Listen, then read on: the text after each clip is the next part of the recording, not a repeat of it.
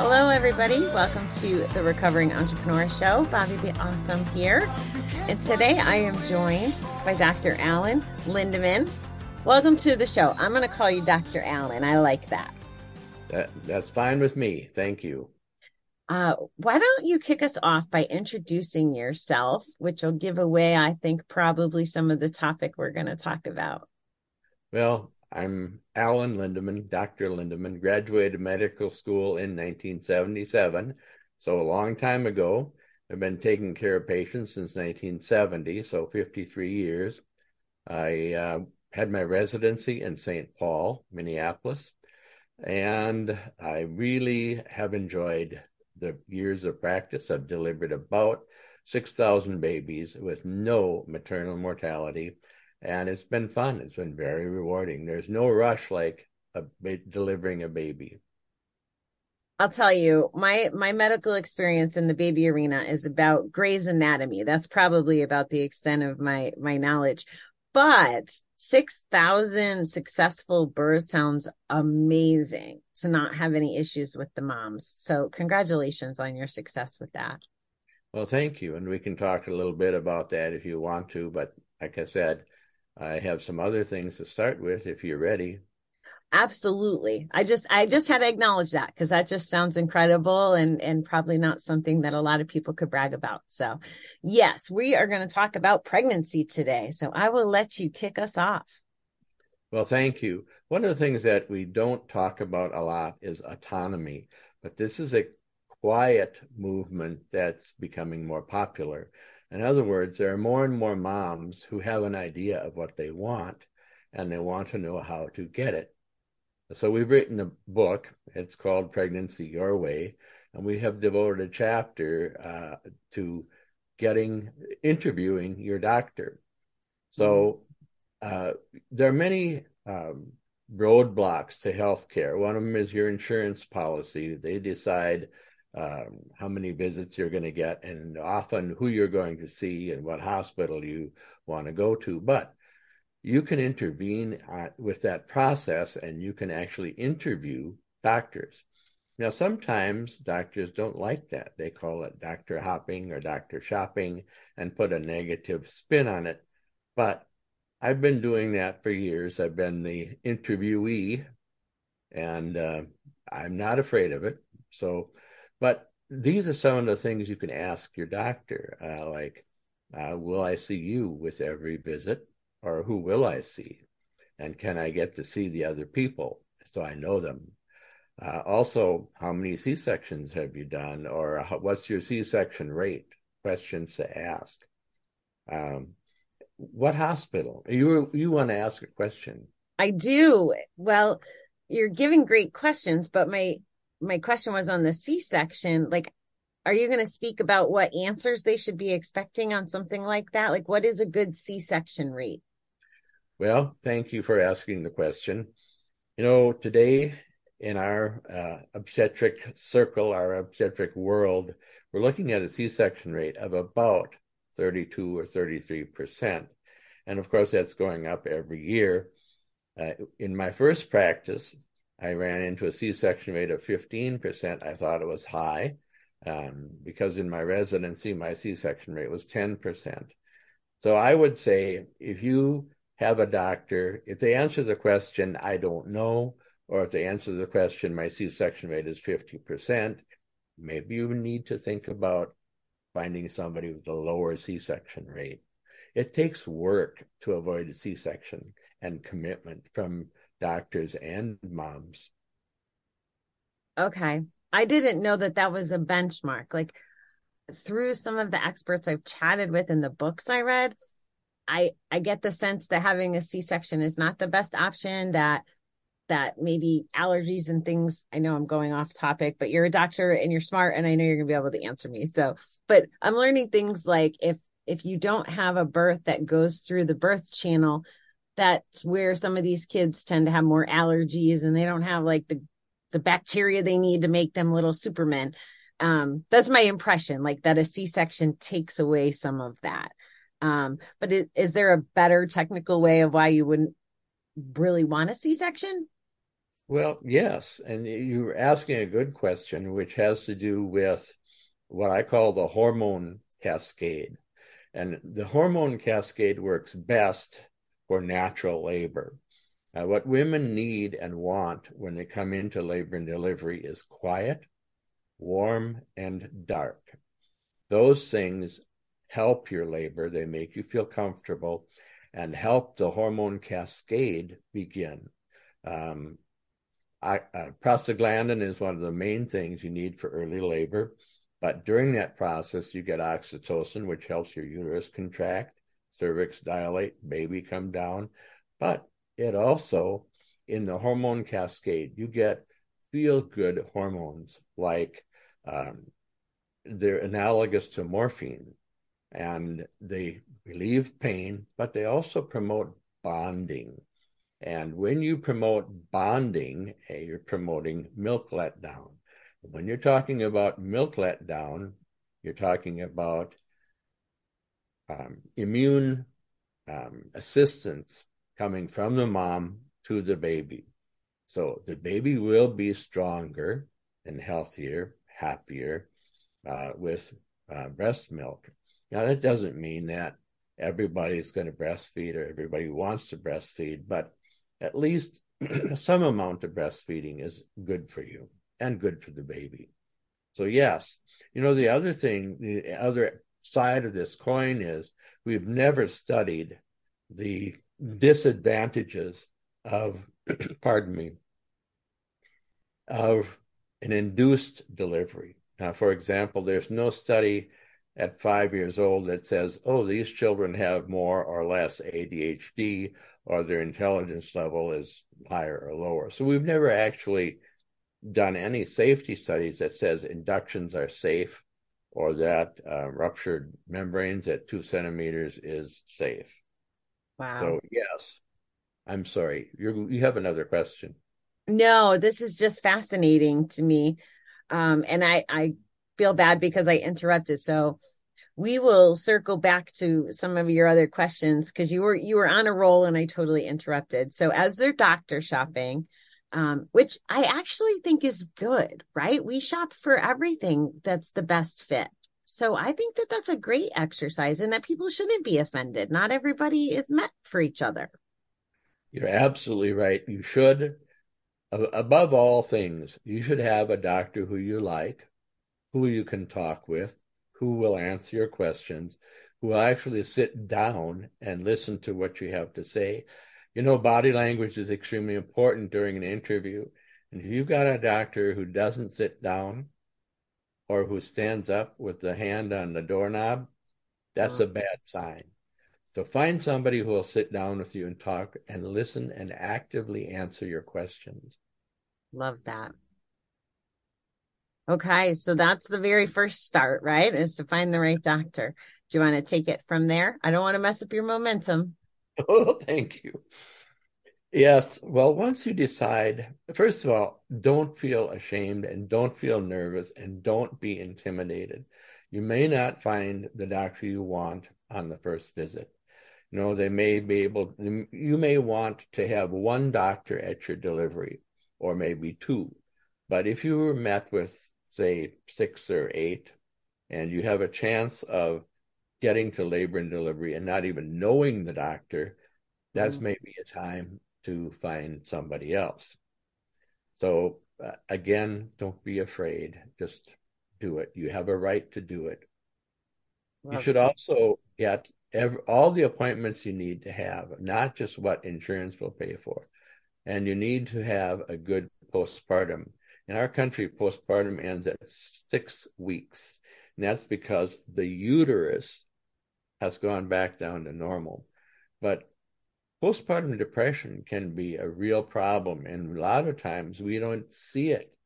It doesn't even start at 6 weeks. You have a question.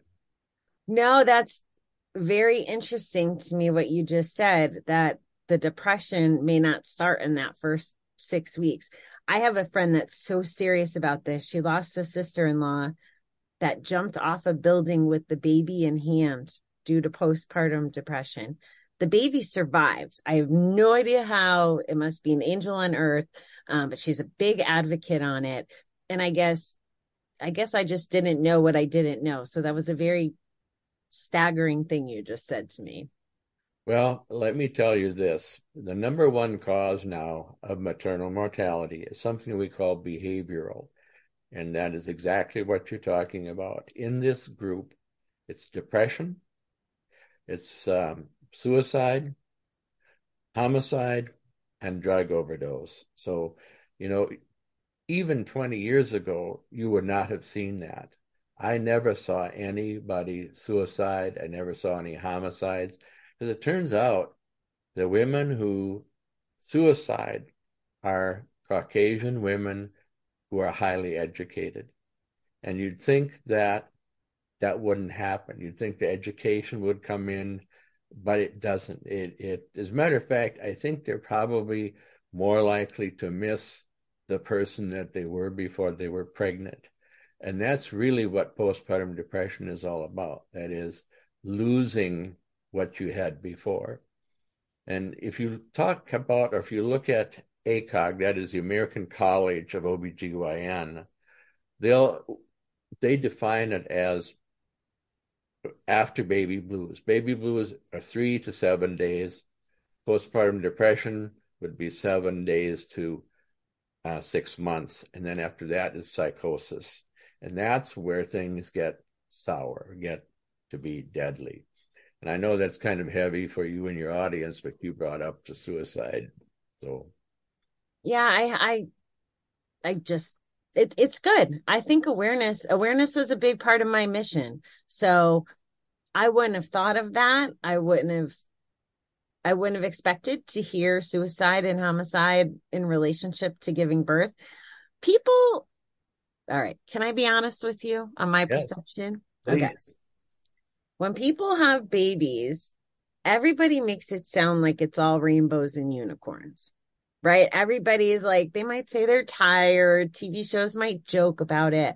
And I've only ever had one friend that actually just said to me, like, life is freaking hard, like in that raw, vulnerable way where it was like, I don't want to say like she resented her daughter or anything, but she like admitted the challenges of it, where everybody else just kind of tells you like it's okay, and the cute clothes, and it's the lens as an outsider looks just very different. So you sharing that stuff may make some awareness for people who looked at it like I did until this one friend confessed to me how she was really feeling.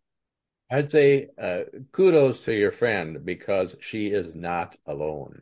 There are most women who feel like you're describing. It's not rainbows and unicorns. They don't talk about it because they know better than to talk about it. They know that everybody expects them to say, "Oh, I'm so happy to have this new baby at home." What they don't talk about is, gee, I'm up at 12 o'clock, I'm up again at 2 o'clock, I'm up again at 3 o'clock, and then I have to get up and go to work at 5:30, and my husband doesn't help me, and he doesn't do dishes, and he doesn't clean the breast pump, he can't clean the bathroom, he can't vacuum. The thing about it is, if you want to have a good postpartum, and it's the best postpartum possible, and you want to avoid a lot of heavy duty depression and psychosis, you have to get ready for delivery. You have to get ready for what happens afterwards. And part of that is, oh, this is more difficult than people let on. One of the things I did, I tried to identify people who I thought might get into trouble. And I also thought of steering people, even if I thought they were going to have a great postpartum, I was into steering them. And the way I did that was I would invite, of course, the moms were always welcome anytime, but welcome with them were their husbands or significant others and their children. So I could see how that family was working. Mm. And I could get the children to realize that there's a human in there. And so they could start bonding before they got home. Oh, that's beautiful. It was fun.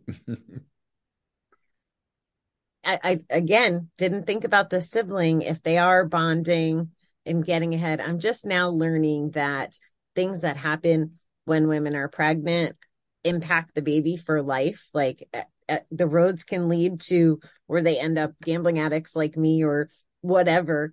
That there is trauma, that there is memory, that there is all this stuff. So I think what you're expressing about the before, the after, the always is just very important.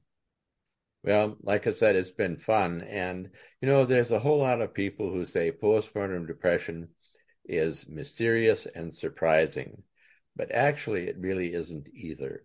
It is something that it helps if you expect it, if you can anticipate it, if you think, oh, yes, it's possible you could be depressed. Going home is important. So it's two people. It's at least mom and dad. So dad can get up with the baby sometimes, every other time. Dad can wash the breast pump.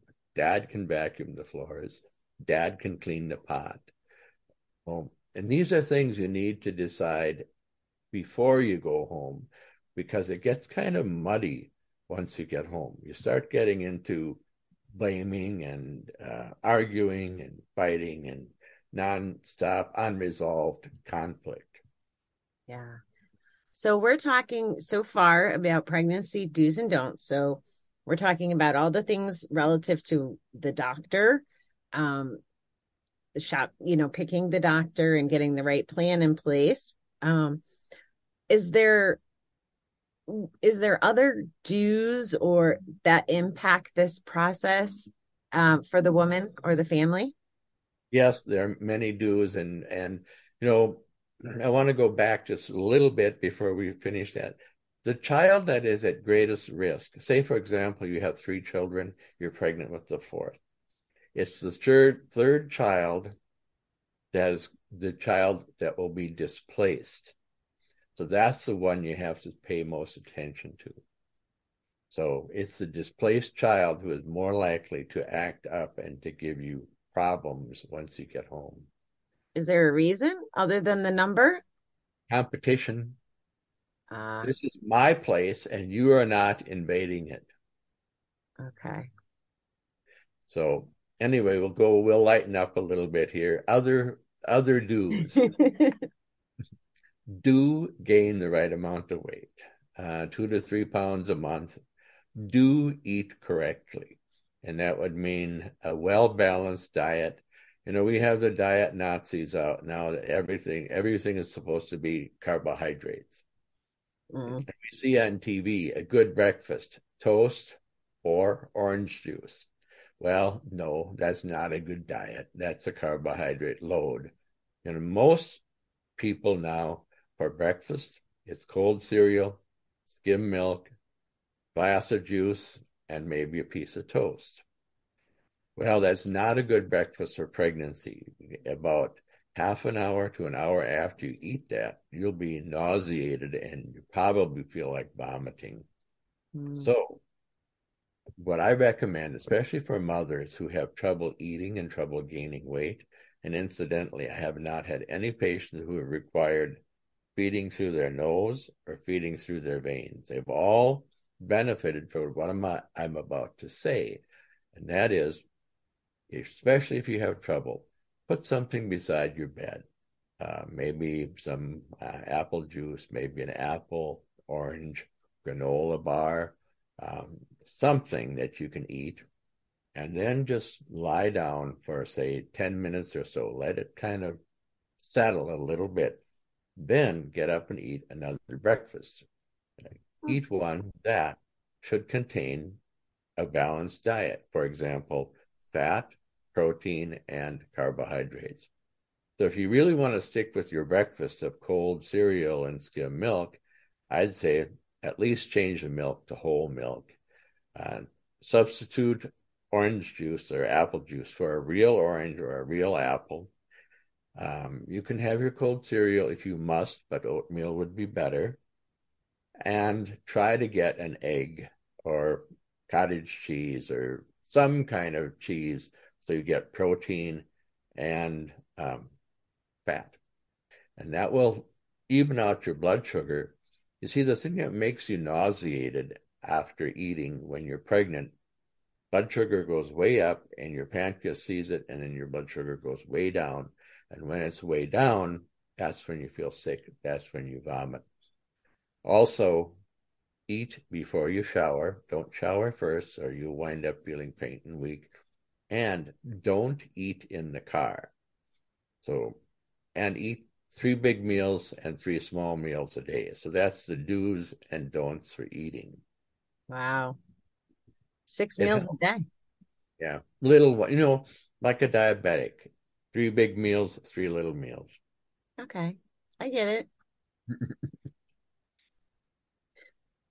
Are you okay with, so you said if they have to have like some sort of cereal, like if they wanted bacon and eggs, is that okay? I would love that. Okay. you know, and this I learned from my patients. They say, "Oh, gee, I feel so much better if I eat a big breakfast," or my sugar is so much easier to manage if I eat a big breakfast." And this is from my diabetic patients. So, yeah, a big breakfast is really important. Do the things that you're speaking about impact, I believe there's a word for it, the diabetes for when you're just pregnant? Oh, gestational diabetes. Yes. Absolutely. As a matter of fact, eating a good breakfast actually helps you control your blood sugar. And that's whether you're a childhood onset or whether you got gestational diabetes, a big breakfast will help you. And the other 2 big meals, something at noon and something for dinner, and in the middle. So the apple granola, the food by the bed trick is what helps contain morning sickness. Is that what you were inferring? I think so. I think that's a really good way to start out the morning because what it does, it gives you a gentle blood sugar elevation. You stay away from the peaks and from the dives of blood sugar, and you feel better. Okay. What about prenatal vitamins? How important are those? Well, there's a whole bunch of things in there, and there's always people talking about now the latest thing is, oh, they're not as good as we thought they were. Well, read the directions. You should have folic acid. Pardon me. Folic acid would be, I better get the Have a frog drink. out of I can keep us amused for a minute. Okay. my. Okay. Folic acid, 400 micrograms a day. That's the least you should have. More if you have a history of a baby with a cleft palate or a cleft lip. Um, Iron you need to have, but the problem with iron is it makes you nauseated and it makes you constipated.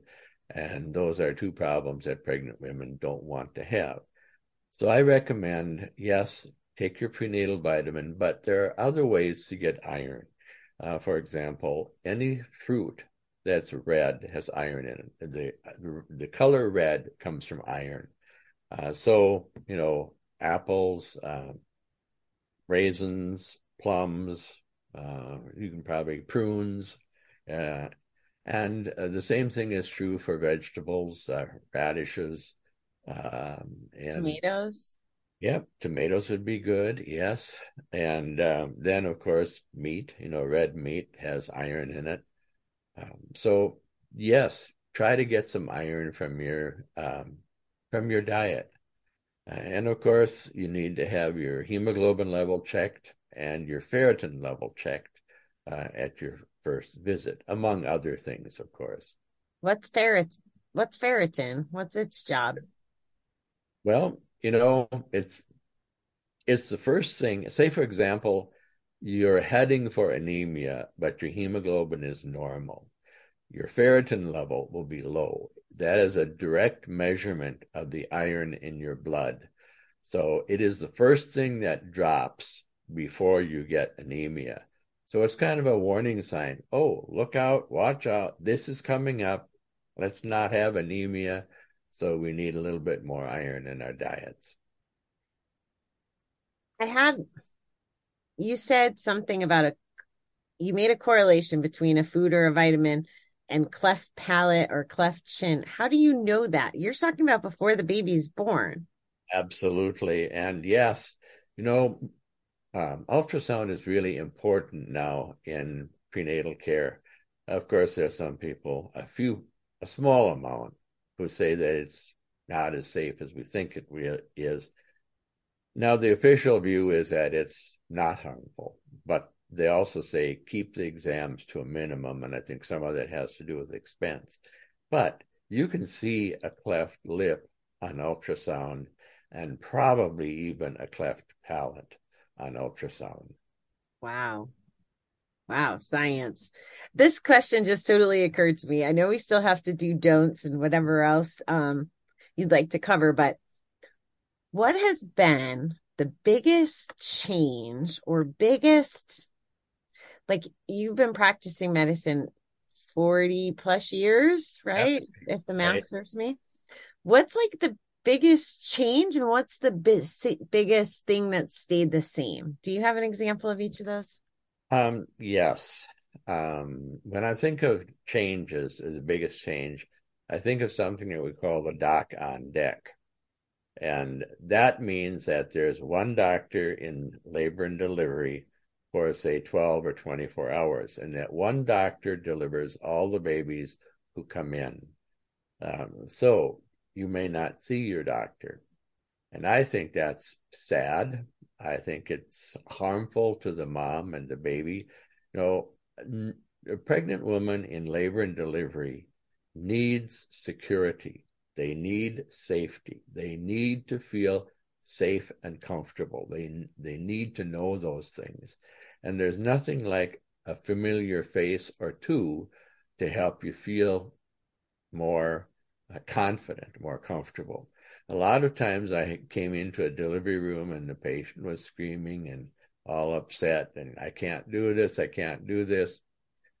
And I would reach inside of her head and I'd say, yes, you can do this. You know, we're going to do this. You're almost there. You know, give me 15 more minutes and this will be done. And so that's important for mom. It's also, I think, really important for baby, and it's important for success. So that, you know, years ago, I went to a conference at Mayo, and this lady presented a paper that said, oh, gee, if we gave the patients fewer prenatal visits, nothing bad happens to them. And my response to that is, that's only true if the care is bad. It took me a second, but I'm with you. Yes. Right. You know, if the care is good, that's exactly what they need, is to see one person every time. You know, that's the way you get to know about, oh, how afraid are you of your postpartum? You know, how afraid are you of what you're going to do with this baby when you go home? How do you feel about women birthing at home?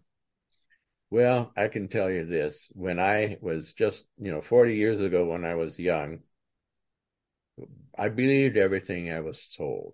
So home births were bad, hospital births were good.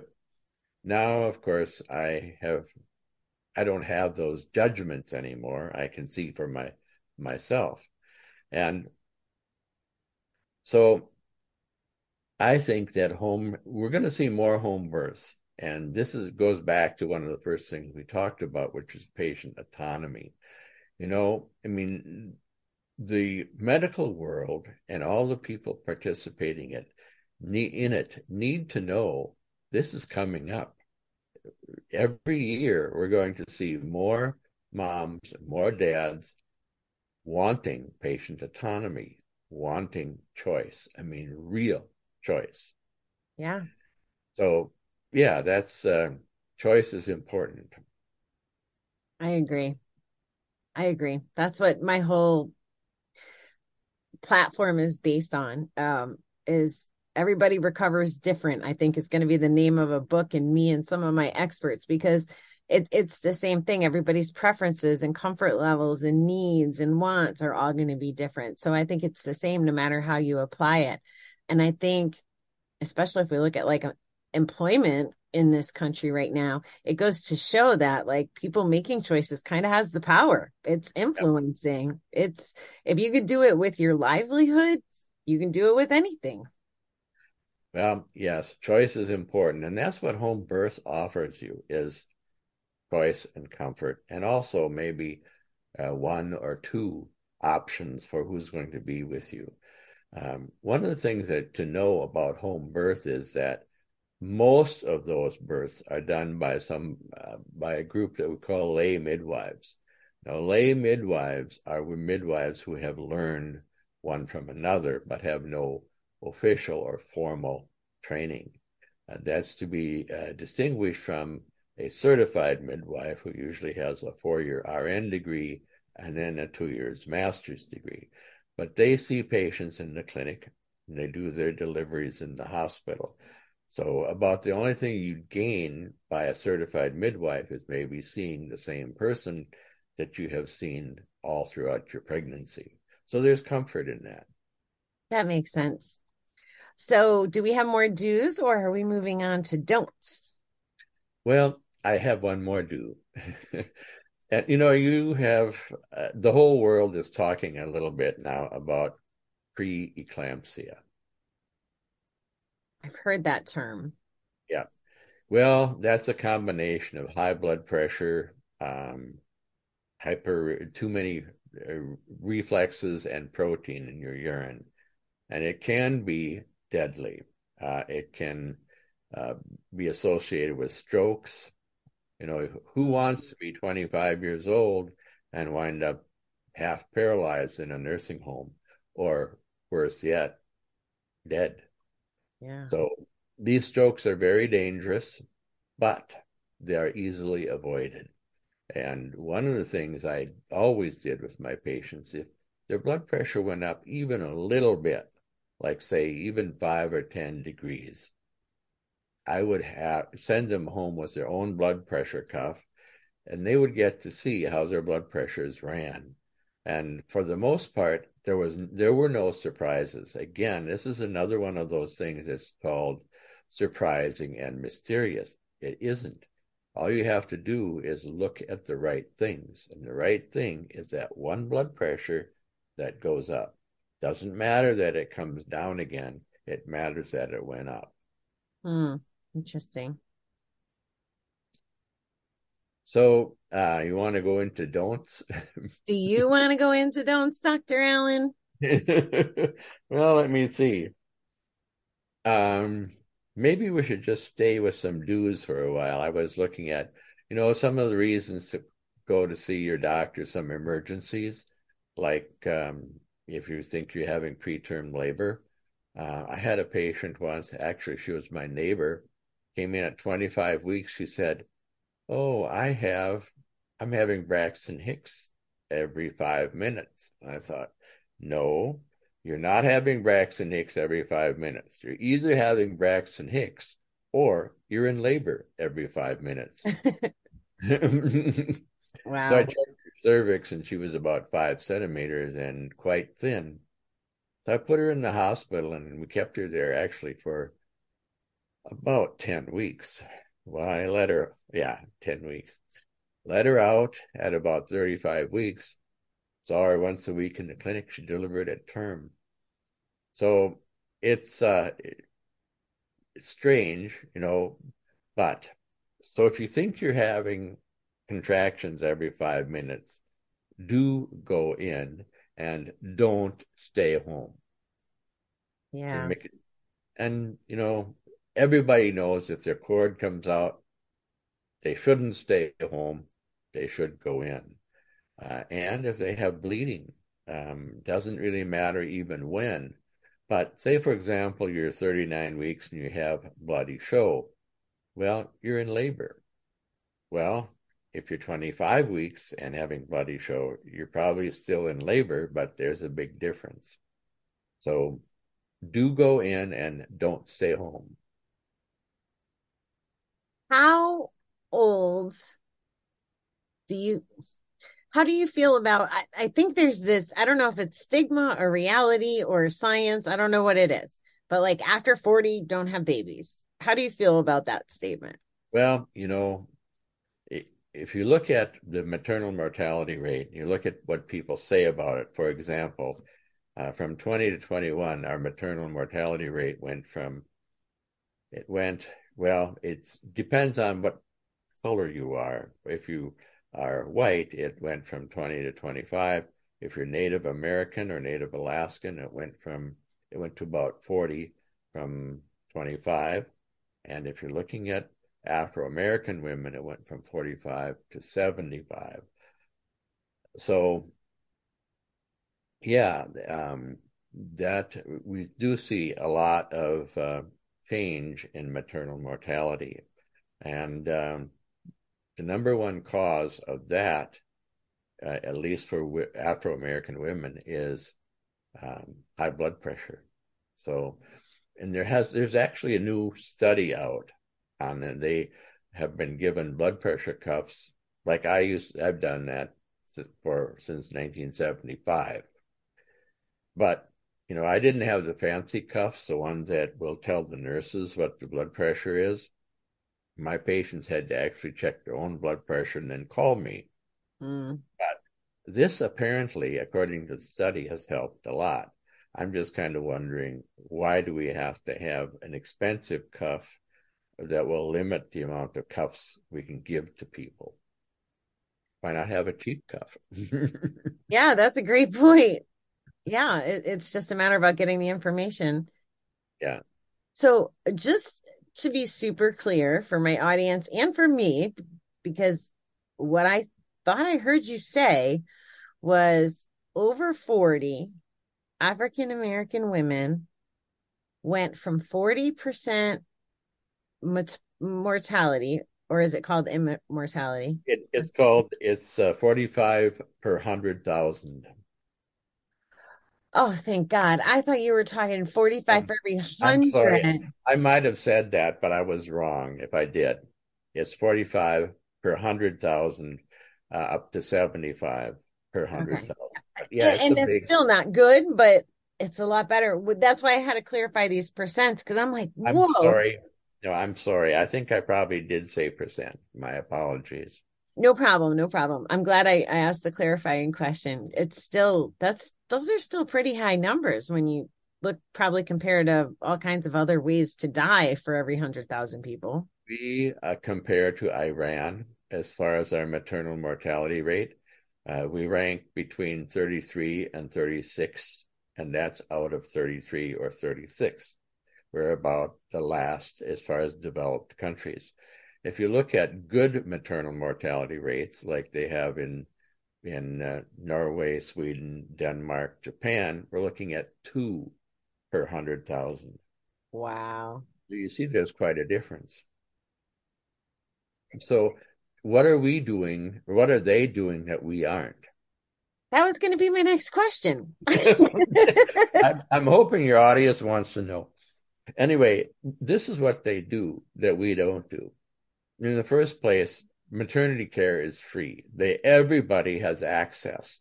And one of our problems in our country is we don't have access.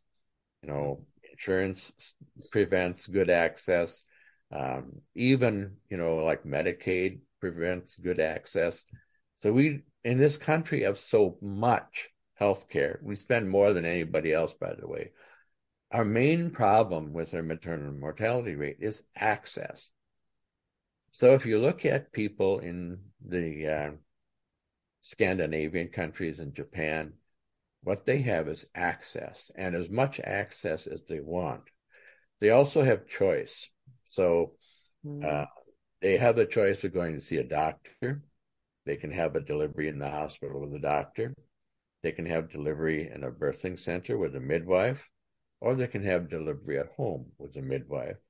And they see the same midwife every time. I don't know about the doctors, but yeah, it's really just delivering care is what makes the difference.